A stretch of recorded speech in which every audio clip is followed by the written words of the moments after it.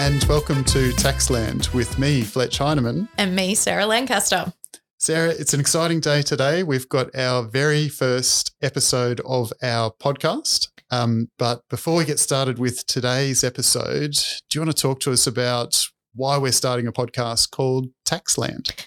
It's going to be a very safe environment, I think, for you and I and some special guests in the future to talk all things topical in tax. So we're very excited to be given an avenue where we can let our tax nerd fly free.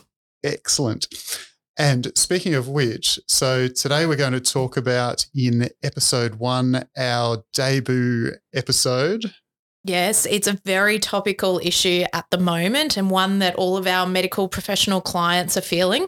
So today we're going to be talking all things payroll tax and the new QRO's ruling, or the QRO's new ruling, about how payroll tax might apply to medical centres, and in particular payments that medical centres make to their doctors and allied health professionals.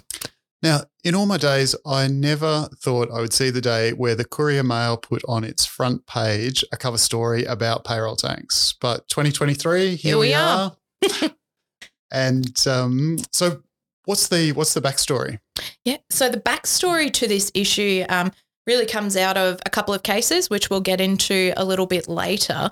But essentially what we're looking at is whether or not the payments that medical centres may make to doctors under service arrangements, for example, are taxable wages for the medical centre. So there's been a whole heap of lobbying from bodies like the AMA Queensland and also the AMA bodies in our southern states as well about these new cases, which I guess has sort of changed the avenue for how medical centres have carried on their businesses in the past. And, you know, certainly this idea that payments to doctors have never been taxable wages for medical centres, and a couple of cases out of New South Wales and Victoria have I guess, changed that interpretation or that approach to how the relevant contract provisions and the payroll tax legislation apply.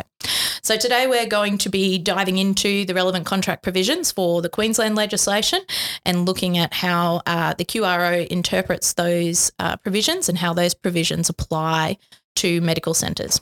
All right, let's do it. So, I mean, let's start from the start. So the title of the ruling, relevant contracts, medical centres. At a high level, what's the ruling about? Yeah, so I mean, the high level is really picking up, I guess, on the QRO's or the Commissioner of Taxation in Queensland's views on how the relevant contract provisions in the payroll tax legislation apply to medical centres and payments that medical centres are making to doctors or practitioners more generally. So we heard a lot recently in terms of the amnesty in Queensland for practices by way of general practices. So lots of discussion there where GPs had done some lobbying of the Queensland government through Treasury, and we ended up with an amnesty. So are we confined to looking at GP practices in this ruling? Yeah, good question. So the short answer, I think, is no. So it's a bit broader than that. The actual ruling itself in one of the early paragraphs looks at what a medical centre business is. And the QRO uses that phrase, medical centre.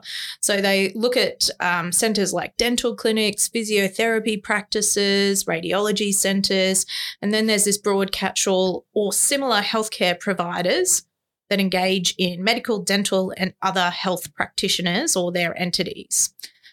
So I think it extends much broader than simply GPs, and certainly while the amnesty only relates to payments to GPs, the tax risks and the payroll tax obligations are much broader than payments that GP practices are making to GPs. So certainly broader than just our GP clients.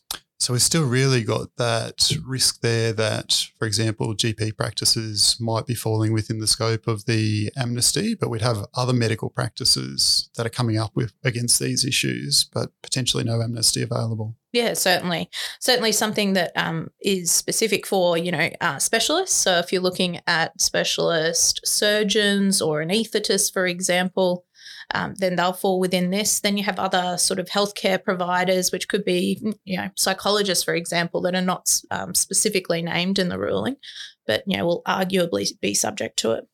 Yeah. All right. So before we get into the crux of the ruling, let's just take a step back. So payroll tax 101, how does it work? Payroll tax, one of your favourite anecdotes, if you want to tell the listeners where payroll tax comes from, Fletch. Well, I mean, the issue with payroll tax these days and why it's such a difficult tax for businesses to have to swallow really is that the origin story of payroll tax was that it was designed as a tax on labour. So, and the proxy for that was the payroll. And essentially it had origins in the World Wars. So where there was a disincentive for people to go to war. So I don't know how relevant that rationale is in 2023, and I don't think that it's a great tax, but probably preaching to the converted there. Something we're left with.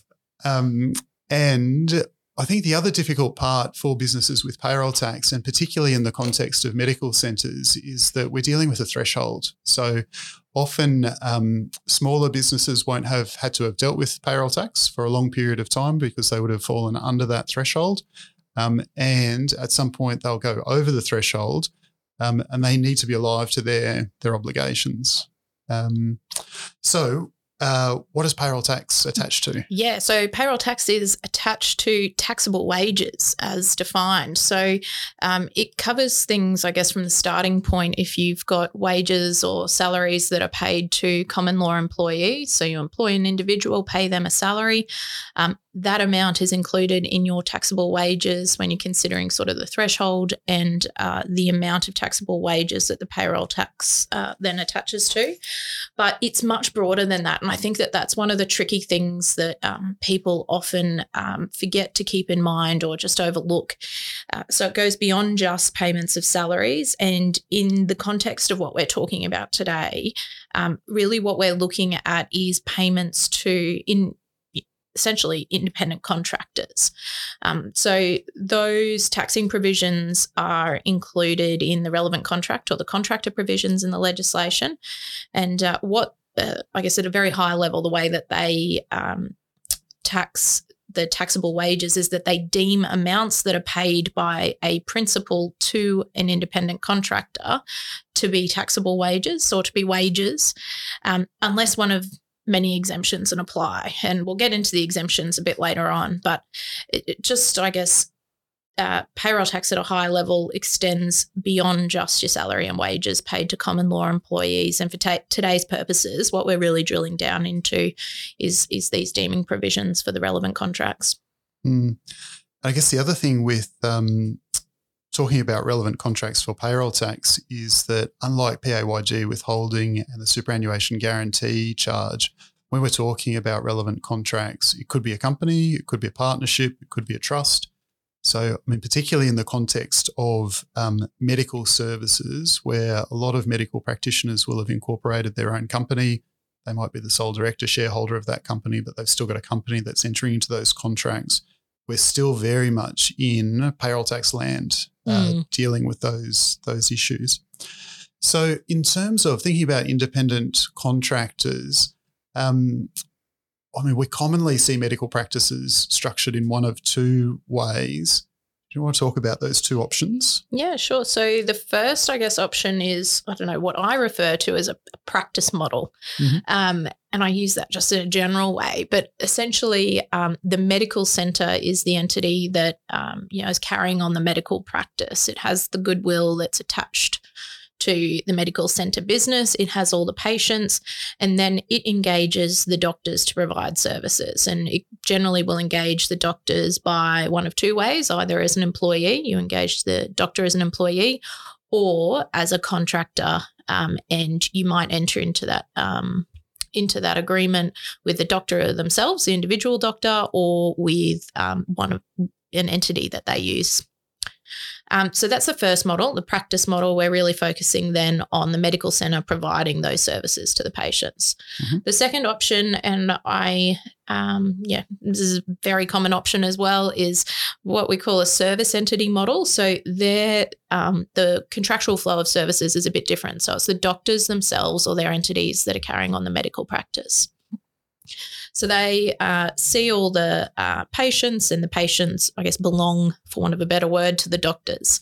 They then pay a percentage fee or a fee to the service entity that provides sort of admin assistance and nursing assistance, billing assistance. So all of those administrative type services, and they might also supply equipment and things like that to the doctors. So in that model, really, we're looking at the doctors are providing services to the patients, and the service entity itself is really just providing those services to the doctors for a fee.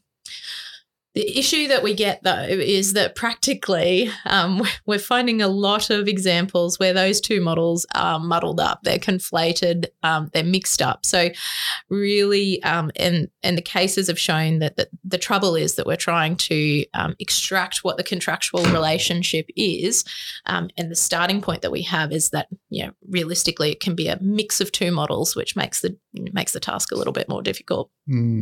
I think certainly seen some recent audit activity where the QRO has started from the basis that they're in the medical practice model because of what's being filed in income tax returns. So we're seeing the patient fees going into the medical practices entity as its income, and then the payments to the contractor as its expenses. And then for payroll tax purposes, trying to then argue that it's a service entity model. We've got some difficulties because we've got inconsistencies there in terms of how it's being reported. Okay, so then just going back to where the origin of this ruling came from. So there's a bit of case law that sits behind it, and fairly recent case law, which I think is part of the difficulty as to why a lot of medical practices have been caught off guard, is that the case law is relatively recent and has certainly been taken up by the revenue authorities as potentially giving us a payroll taxing point that potentially businesses otherwise didn't think existed. So let's talk about those cases. Those cases, yeah. Well, I think that a lot of the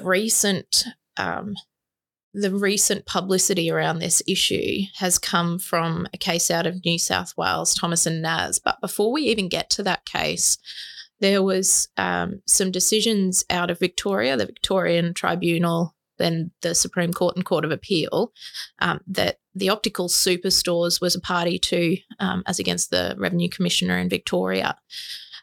And those cases sort of go back now a fair few times. I think the first one was run in 2017. And really what that case the optical superstores looked at was payments that the optical superstores entities were making to optometrists that they engaged. Now, the tribunals and courts on appeal in that case made some really interesting findings of fact about what the optical superstore's business model was. And I think critically to those decisions was this finding that the optical superstores was, carrying on a business providing these optometry services to the public. So there you're looking at those conclusions that say, well, it's really the optical superstores that's carrying on the medical centre practice, if we're putting it in the terms of the ruling. So with that in mind, the optical superstore said, well, the payments that they were receiving from patients of the optometrist, so the patients would come in, see their optometrist, would pay their fee for that consult to the optical superstores, and then the optical superstores would pay or would remit the balance of the money to the optometrist after keeping their service fee. Yeah. So that part of it, I guess, is more consistent with your service entity model.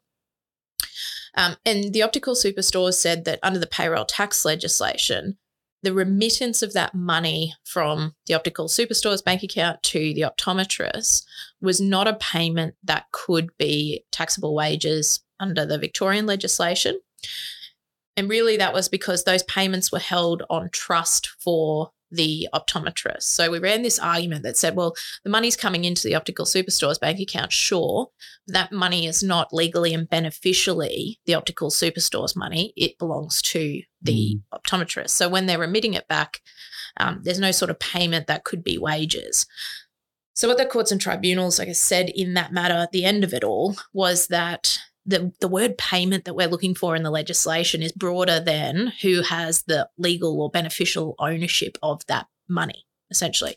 So a payment can be anything, which is where I guess that first piece of authority comes from. So when we're looking at a payment from one entity to another, we don't need to go so far as to say that that payment is a payment of money that beneficially belongs to someone. It just means that there's a payment if you use it in an ordinary word. So I pay you $20 and that's going to be a payment that might fall within the definition of wages under the payroll tax legislation. So even if we've got a medical practice that receives the patient fees and that's part of the services that it provides to its doctors, for example, even if those fees are held on trust or as agent for the particular doctor, as soon as you've got a payment out of that trust account to the doctor, we've still got a payment. Yes, we've still got a payment. Yeah. Certainly right. Where the updated ruling goes to too, without spoiling the ending. Okay, and then we get to Thomas and Naz in New South Wales. Yeah, so Thomas and Naz in New South Wales, it's probably the more well-known case, I guess, around town. Yeah, I think it's caused a lot of consternation. Yeah. So Thomas and Naz was a case that involved a GP practice. So Thomas and Naz operated the medical centres. The payment of patient fees or Medicare benefits essentially in Thomas and Naz was such that Medicare benefits were assigned by each of the GPs to the Thomas and Naz entity.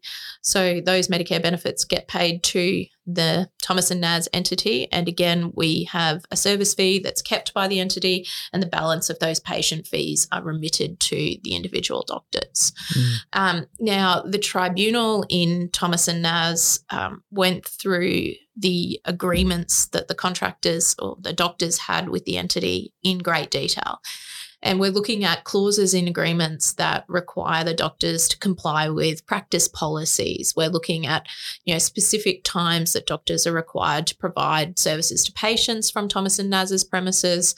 We're looking at, clauses that restrain the doctors from carrying on practices within certain, distances and time periods after they finish working for Thomas and Naz. So all of those sorts of clauses that really indicate that there was a high level of control that the practice entity operated over the doctors really led to the tribunal's conclusion that the doctors were providing services to the practice entity, albeit they were also providing services to their patients.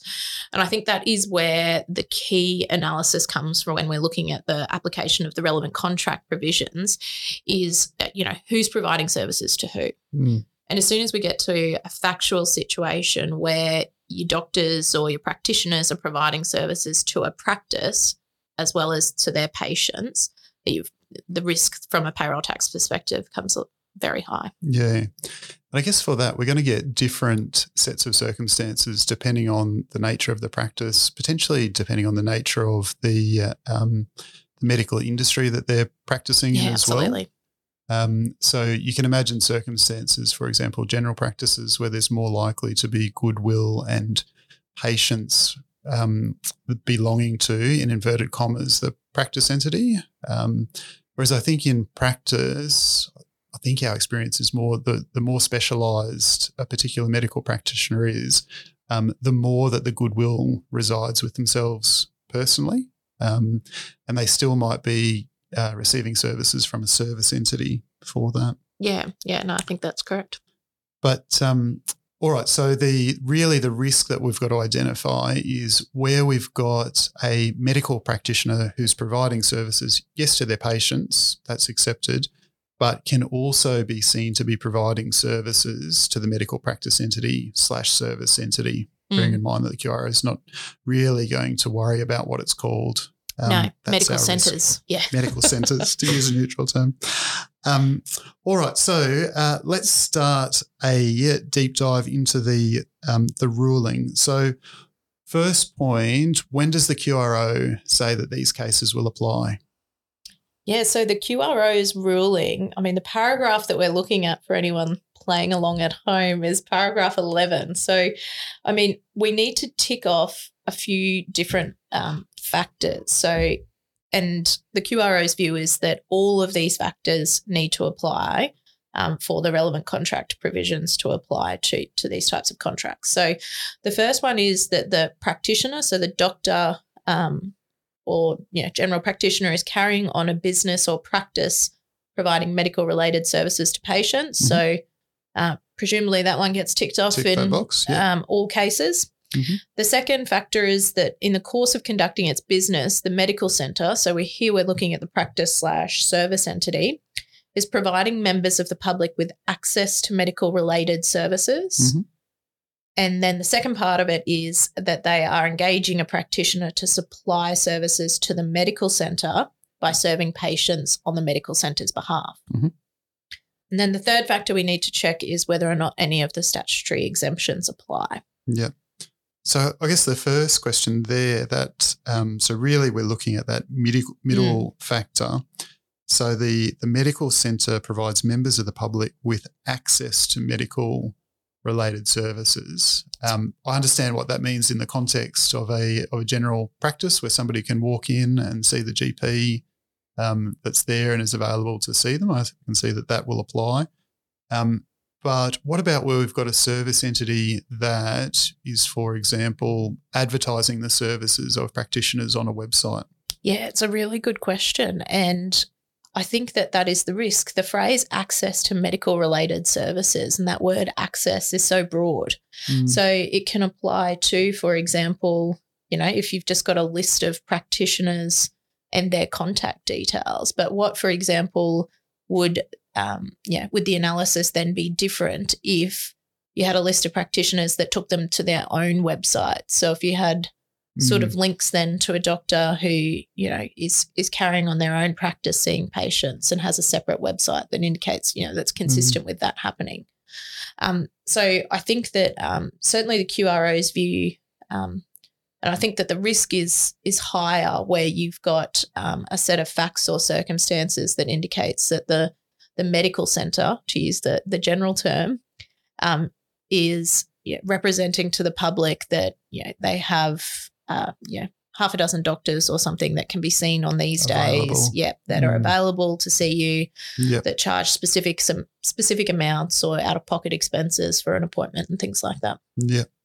And then the second part of it then goes to the medical centre then the practitioner is going to supply services to the medical centre by serving patients on the medical centre's behalf. So really we're looking at a high level who owns, in inverted commas, the patients. Yeah, who owns the patients and then what that contract is. So is the practitioner providing services by seeing patients that belong to the medical centre, or is the practitioner just doing that in its own business? So I think there you get a different analysis. Again, I think this phrase is pulled directly from the judgment in Thomas and Naz from the tribunal. So there you're looking at things that indicate that the patients belong to the practice as opposed to the doctor. Yeah. And again, you're looking at those sort of aspects of control and how the medical centre represents to the public what its business is.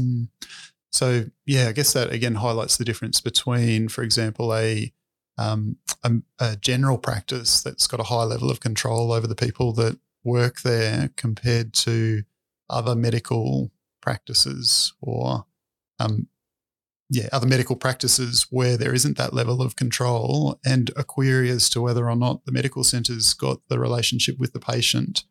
Or I think in practice what I see is that it's not clear either. There's no bright lines in a lot of these cases where patients sometimes might be attracted by the name of the medical centre, and in other cases they've been referred to a particular doctor or specialist to go and see them. So it's really a question of delving into the particular facts to figure out what that risk is. Yeah, and I think today too, a lot of medical centres have, general practitioners that may be general practitioners, but they have subspecialties. So you might have a general practitioner that specialises in mental health, but is not a psychologist. So I think the factual, I guess that's the important part about drilling down to exactly what the business is and how those services actually apply. Yeah. All right. So the other thing that the QRO ruling flags is the potential that some of the exemptions apply. So even if we've got this problem that the medical practitioner is seen to be providing services both to their patients and to the medical centre, the services being provided theoretically to the medical centre may still be exempt. So there's a whole stack of exemptions, but really only a handful are relevant here. Yep. So I guess the first one, often the easiest one to apply, is the 90 days or less exemption. I say easy, although not always in all circumstances. So it's a pretty straightforward sort of exemption in theory. If we apply it in this context, if you have a doctor who's providing services for 90 days or less in a financial year, then the payments to that doctor will be exempt under the relevant contract provisions. So, provided we've got evidence of, when the doctor's appointments are and things like that, which hopefully we can maintain in the practice software, then, we can calculate how many days the doctors are providing services to patients. The big one to keep in mind for that, though, is that any part of a day is going to be a day when you're calculating or when you're counting your 90 days. Yeah. So if a doctor's seen one patient in the morning, that's still going to be a day, even though it's only been an hour or so providing those services. The second one that we often find is the 2 or more employees exemption. So it will generally it'll apply where, for example, you've got the doctor plus 1 or more employees that they engage, or if they operate out of a partnership, another partner, and the services that they're providing are provided by those 2 or more employees, if that makes sense. Yep. And then the third one, which I think is really interesting and probably really interesting for the tax nerd in me, and probably something that we'll see a little bit of development on, I think, is the ordinarily provide services to the public generally exemption. So it's going to kick in if we don't satisfy the 90 days or less exemption and the 2 or more employees exemption, and will apply where the practitioner, so the doctor, provides the kind of services that they're providing to the public generally. Yep. Now, the QRO's view in the ruling is that when you're looking at the kind of services that the doctors are providing, we need to drill down on the kind of services they're providing to the medical centre, as distinct from the services that they're providing to the patient. Right. How do you feel about that? I don't know how we get there, to be frank.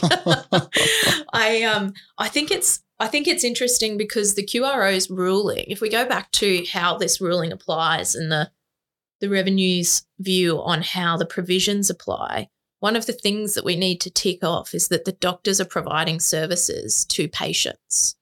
So to me that is, I guess, a fact that is uncontroversial. In all cases, I would say I haven't been able to think of an example where that wouldn't be the case. So if that's the case, then providing services to patients has to be a part of the doctors providing services, medical services, to the public generally. Patients are almost the definition of the public. You would think so, yeah. And also, I mean, I could see a potential can I see a potential argument? That's the question, I guess. But there's a potential distinction between the services that the doctors provide the medical centre as opposed to the services that they provide their patients. Yep.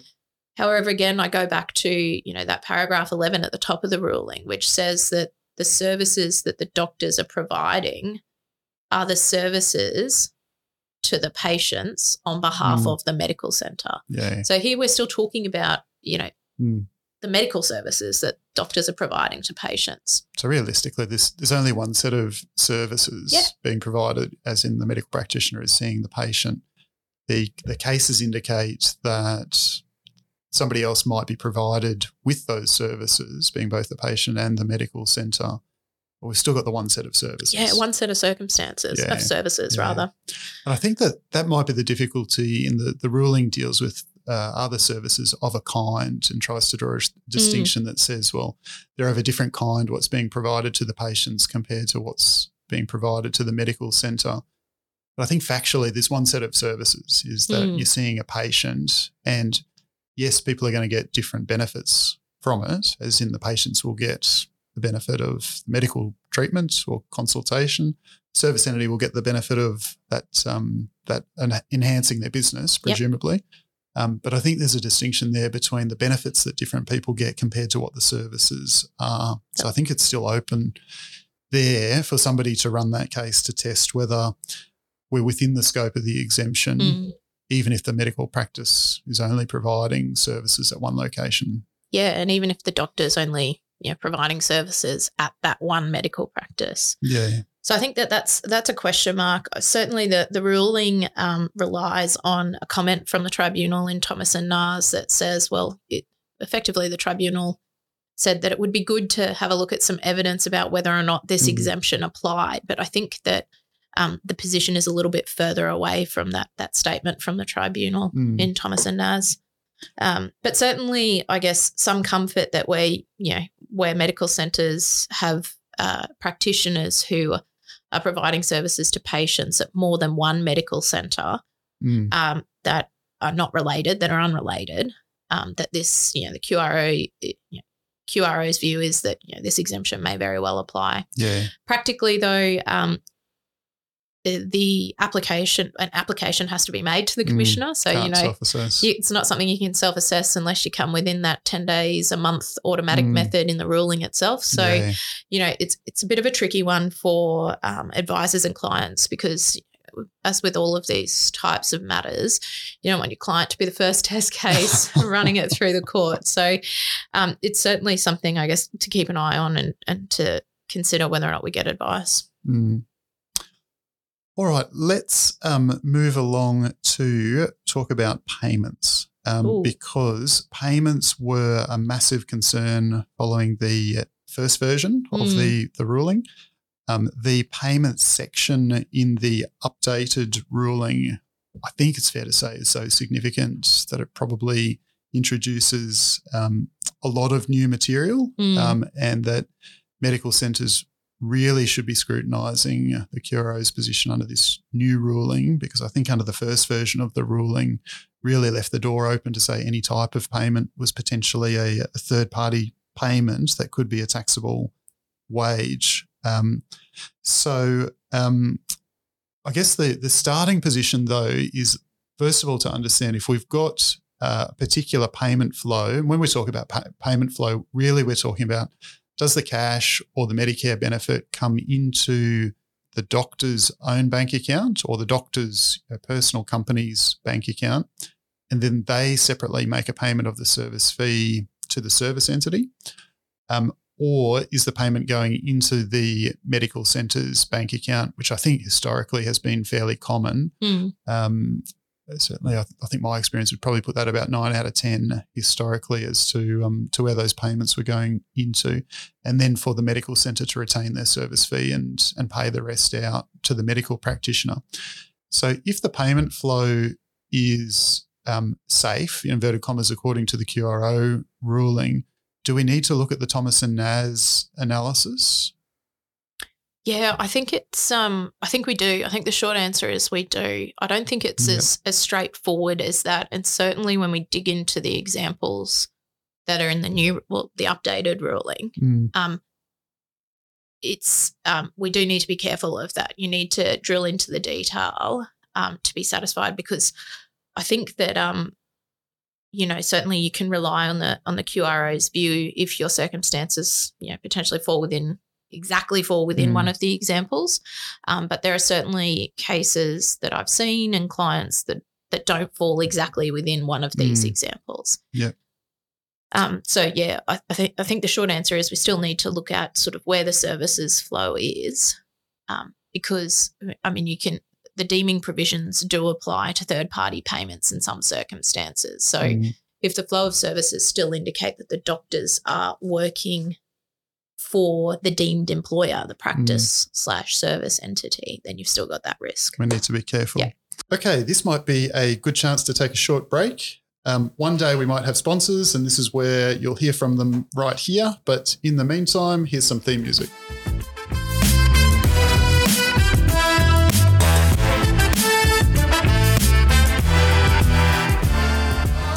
Welcome back. Before the break, we were talking about the QRO's ruling on medical centres, looking at when it applies, when exemptions might apply, and what's happening with payments. All right, so let's get into the examples, because I think it's human nature to be attracted by the examples rather than the technical analysis and the legislation and the cases. And if you do have a copy of the ruling, not necessarily with you now, but when you go and peruse it at bedtime tonight to help you sleep, you'll see some diagrams in there as well. So, but at a high level, you have to be really careful with some of the facts set out in these rulings, because a slight change in facts, very careful not to make assumption, because a slight change in facts potentially gives us the opposite conclusion.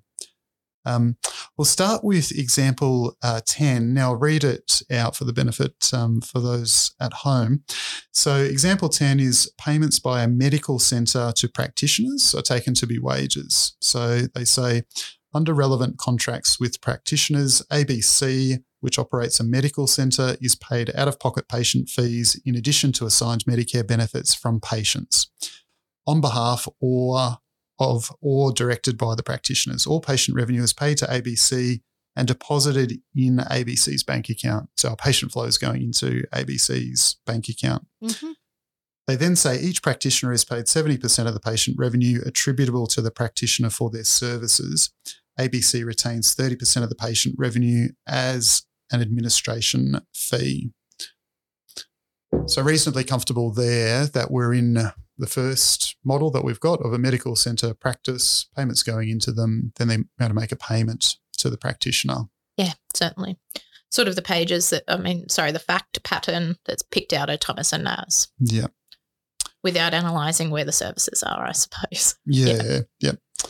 All right. Now then, if we get to the ones that are going to, I think, be of interest to most businesses, are the ones where the QRO said it's not a taxable wage. So example 12, which is titled Assigned Medicare Benefits Paid Directly to a Practitioner. So we've got here ABC, which again operates a medical centre, enters into a contract with Dr. Lyle, who agrees to treat patients for or on behalf of ABC. And then the ruling says that contract is a relevant contract and none of the exemptions apply.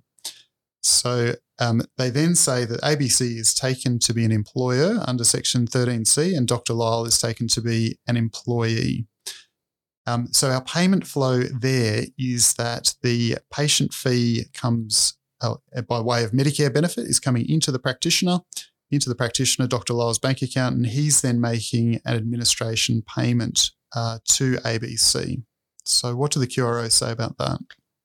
Yeah, so the QRO's position is that in that situation, the payment from the patient or from the Medicare entity to the payment of the Medicare benefit to the practitioner is not taxable wages of ABC.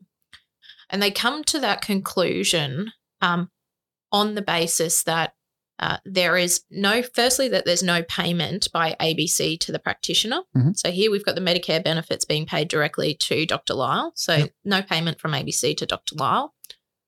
But the second part of it, and I think that this is where it gets interesting for the later examples, is that that payment of the Medicare benefit can't be deemed wages, can't be a deemed third-party payment, because the payment is for the statutory benefit under the relevant Medicare Act, rather than for Dr. Lyle's services as a deemed employee of ABC. Mm.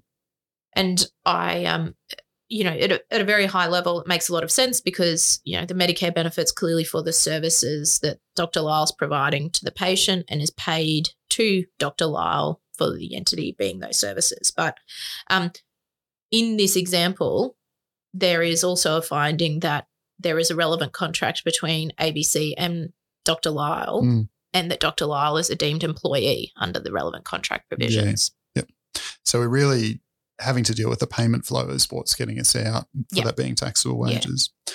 All right, so that example 12 was on Medicare benefits. Example 13 then picks up same concept but out-of-pocket fees that are paid directly to a practitioner.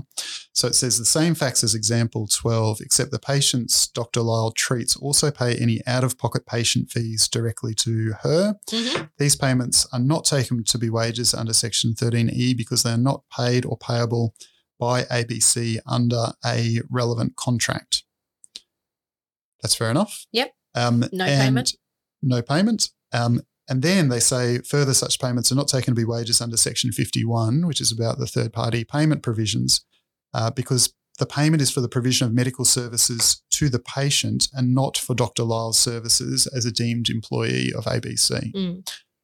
So I think at a high level, businesses will get some comfort from that conclusion. But I think the real thing to watch there is that conclusion that it's on the basis that the medical services are provided solely to the patient. Yeah, I agree. And, there's and I think that this comes back to, I guess, the tricky part of all of these cases is looking at the factual circumstances and having a think about what the QRO or what a court or a tribunal will find in terms of how those facts apply to the legislation. So if there's something that indicates that Dr. Lyle is providing services to ABC, then I think there is a real question of fact as to whether an amount paid to Dr. Lyle is for those services. And then it becomes sort of maybe a valuation exercise to say, if there's $200 coming into Dr. Lyle's bank account, is $150 of that for the services that she's providing to the patients, and is the other $50 for some other services that she's providing to ABC? Yeah. That'd be difficult to get evidence on. Absolutely. And especially evidence after the fact. If this is not something that's contemplated by the arrangements at the time, and certainly something will be very difficult to try and extol afterwards. So I guess where we end up with out of both of those is that we still need to deal with the fact pattern between the patient, the practitioner, and the service entity. All right, so I'll move along to example 14. So these ones here are the same facts as example 11. So if we just go back to, this was where the patient revenue was coming into ABC being the practice entity. So in this example, all out-of-pocket patient fees and assigned Medicare benefits from patients are collected by and paid to ABC. The payments of patient revenue from patients to ABC are not taken to be taxable wages under Section 51, as discussed above. Then what we've got is that under the relevant contract between ABC and Foxco, so this is a company that's been incorporated by, we can assume, Dr. Fox. Dr. Fox, yep. And so we've got a payment then of that 70% of the patient revenue from ABC to Foxco, which is then subsequently paid by Foxco to Dr. Fox, doing the right thing and clearing out the net profits for income tax purposes. So what do the QRO say about that? Yeah, so if we look at all the different payments, so the payment from the patient to ABC, the patient revenue, the QRO says are not taxable wages. Then the payment from Foxco to the practitioner, Dr. Fox, of, I guess, the net amounts there, 70% of the patient revenue after the service fee, not taxable wages. And then the payment by ABC to Foxco of 70% of the patient revenue is the deemed wages part. Yep. And so that's just emphasising that where we've got a payment coming into ABC and then a payment coming out from the medical centre to the doctor's company, that's going to be caught by those deeming provisions. Yeah, that's exactly right. All right, so let's move on to example 15, which essentially deals with a clearinghouse. So in this example, ABC operates a medical centre and enters into a contract with Dr. Wolf I'm not sure about these doctors' names, who agree to treat patients for or on behalf of ABC. So just highlight those words, to treat patients for on behalf of ABC. So they say that's a relevant contract and none of the exemptions apply. The QRO concludes in that case that ABC is taken to be an employer under Section 13C and Dr. Wolf is taken to be an employee. Now, the payment flow in this particular example is that the patient revenue comes into a company called PICO, which is a third-party clearinghouse. At the end of each month, PICO is required to pay 30% of the patient revenue to ABC and then 70% to Dr. Wolf. What does the QRO say about the use of that clearinghouse? Yeah, so the QRO's position is that the payments by the clearinghouse to Dr. Wolf are going to be deemed wages under the third-party payment provisions. And the reason for that is because the payments are consideration for the services that Dr. Wolf would have been paid, assuming that he had been paid by ABC, by the medical centre. Yep. And I think what's key there is that, as you say above, the highlighting the words, the contract is between ABC and Dr. Wolf, who agrees to treat patients for or on behalf of ABC. So there you get that fact situation where there is a payment coming to Dr. Wolf and determining what that payment is for and whether or not it's for his services or her services that are provided under that relevant contract with ABC in their capacity as an employee. Yeah. So really we're going to have to dig down here. It's not just the payment flow, but we also need to look at the terms of the contract. Yeah, absolutely. And I think that comes out of the words from Section 51. I mean, if you go back to that section, it's not just payments paid by a third party to an individual. It looks at payments that are paid for services that the individual provides as an employee. And I just takes you back to relevant contracts. Yeah, correct, including all your deemed employee provisions throughout the payroll tax legislation. Yeah. All right, so we'll move on to now example 16, which is probably my least favourite of all the examples because, I won't spoil the surprise and we'll get into it. Probably raises more questions than it answers, doesn't it? That's exactly it. So we've got, in this case, GHI operates a medical centre and it enters into a contract with Dr. Singh, who agrees to treat patients for or on behalf of GHI. So again, put that in highlighting, put it in bold. That's going to be a particularly relevant fact. Now, under the contract, there's then a contract where Singco Proprietary Limited, which we can assume is Dr. Singh's company. We don't have to assume it. The ruling says it's owned and controlled by Dr. Singh. So Singco is then paid directly all assigned Medicare benefits from patients and any out-of-pocket patient fees attributable to Dr. Singh for his services to GHI. And then at the end of each month, Singco is required to pay GHI 30% of the patient revenue as an administration fee, and the remaining 70% is then subsequently paid by Singco to Dr. Singh. So we just think about all the patient revenue is coming into Singco Proprietary Limited, regardless of whether it's a Medicare benefit or an out-of-pocket payment. And so what does the QRO then say about that? Yeah, really good question. So the QRO's position in the example is that the patient revenue that comes into Singco isn't wages for similar reasons that we have discussed in the earlier examples. Yep. So the payments are essentially not for Dr. Singh's services as a deemed employer of or employee of the practice entity GHI. So that's, I guess, the patient revenue coming into Singco. However, where the QRO then goes is that the payments from Singco to Dr. Singh, so any distribution of or income out of that company to Dr. Singh, are going to be taken to be wages paid by GHI. And that is on the basis that the payments are consideration for the services that Dr. Singh as a deemed employee of GHI receives, or he would have been paid those amounts as wages. Yep. So that's where you get that critical finding from earlier on when we're looking at, GHI entering into that contract for Dr. Singh to provide the circumstances. And I really query if we get a different result, if the relevant contract the relevant space contract, not the relevant contract for payroll tax purposes, but the contract that we're talking about is just between GHI and Synco. Yeah. Because this is the example that's really going to cause a red flag for a lot of practices where they see that it is taxable wages for the medical practice entity.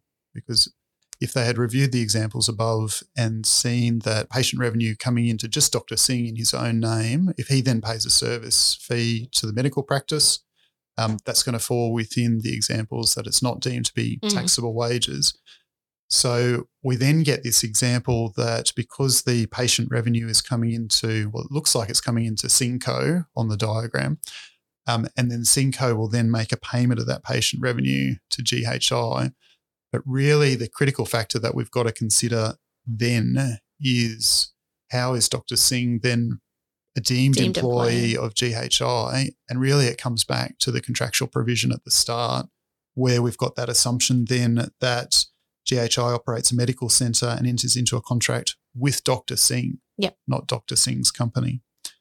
So it's unfortunate that we don't have a further example after this one that deals with situations where the only contract is between GHI and Synco Proprietary Limited, because I think the risk is that people look at this example and say, hang on, this is deemed to be taxable wages. We've got to get rid of Synco out of this structure.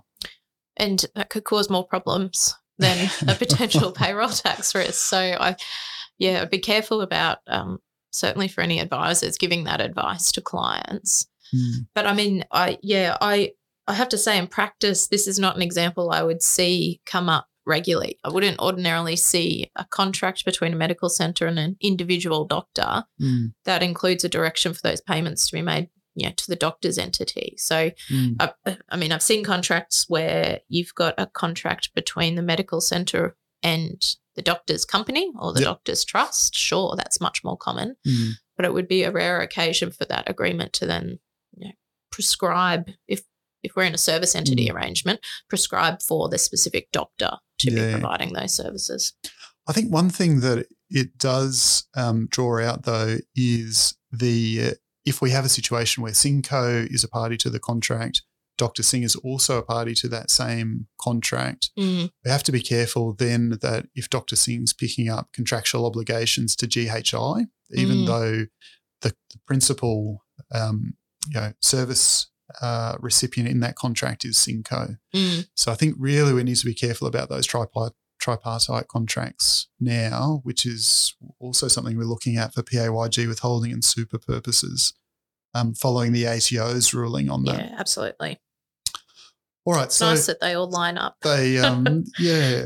So two more examples. This one's dealing with a medical practice. JKL enters into a contract with Dr. Lopez, who agrees to treat patients for on behalf of JKL. So again, using that as the starting point. In this example, we've got patient revenue coming in to an entity called 123 Unit Trust, and JKL owns and controls 123 Unit Trust. At the end of each month, the 123 Unit Trust is required to pay 70% of the patient revenue by way of a trust distribution to Dr. Lopez, and the remaining 30% of the patient revenue is then retained by the 123 Unit Trust as an administration fee. Yep. So what happens there? Yes, this is, I guess, similar to your clearinghouse example from before. So that payments from 123 Unit Trust to the practitioners of their cut of the patient fees, so that's 70% of the patient revenue, are going to be wages under the ruling, which I think is if we take the same view as the clearinghouse, sort of similar situation, so it would have a similar result. Yeah. All right, and then example 18 says the same facts as example 17, that one we just went through, except that 123 Unit Trust is controlled by Dr. Lopez. Different result?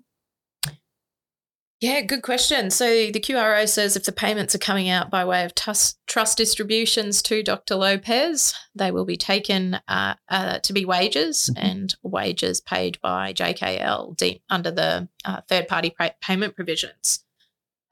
So again, you get that situation that we were talking about before with Dr. Singh and Sinco, and I guess the questions that arise there, you've got to be looking at where Dr. Lopez is providing those services, or who they're providing those services to is probably more accurate. Yep. And I think the critical part from our perspective, from a legal perspective, is who's entering into that contract. Absolutely. Who's entering into the contract, and then what do the terms of the contract say, and are they inconsistent with the parties, I think is key. Yep. So where do we get from there? Yes, payment flows are going to be relevant, and potentially a payment flow going into a practitioner's bank account is going to get you to a position that it's not deemed to be taxable wages.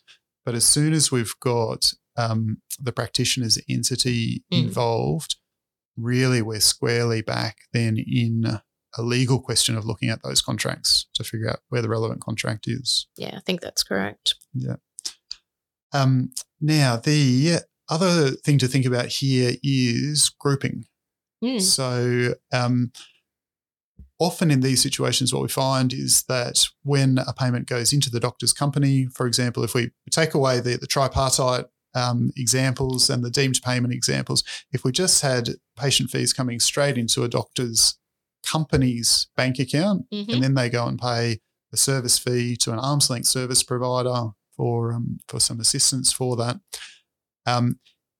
In those circumstances, if the payments coming in to the doctor's company bank account is under the payroll tax thresholds, typically the doctor doesn't have anything to worry about in those circumstances, unless they're grouped. Indeed. Yeah. And who could they be grouped with? Well, probably the better way to ask that question is who may they not be grouped with. Your key risks, I think, here are the practice entity or the service entity that's employing all your admin staff. So you've got to be checking particularly the common employees grouping tests under the grouping provisions in the legislation. So where you've got an entity that employs someone who's then providing services to another entity, that's where I guess we should trigger some questions to sort out whether or not those employees are common to both businesses and group both businesses.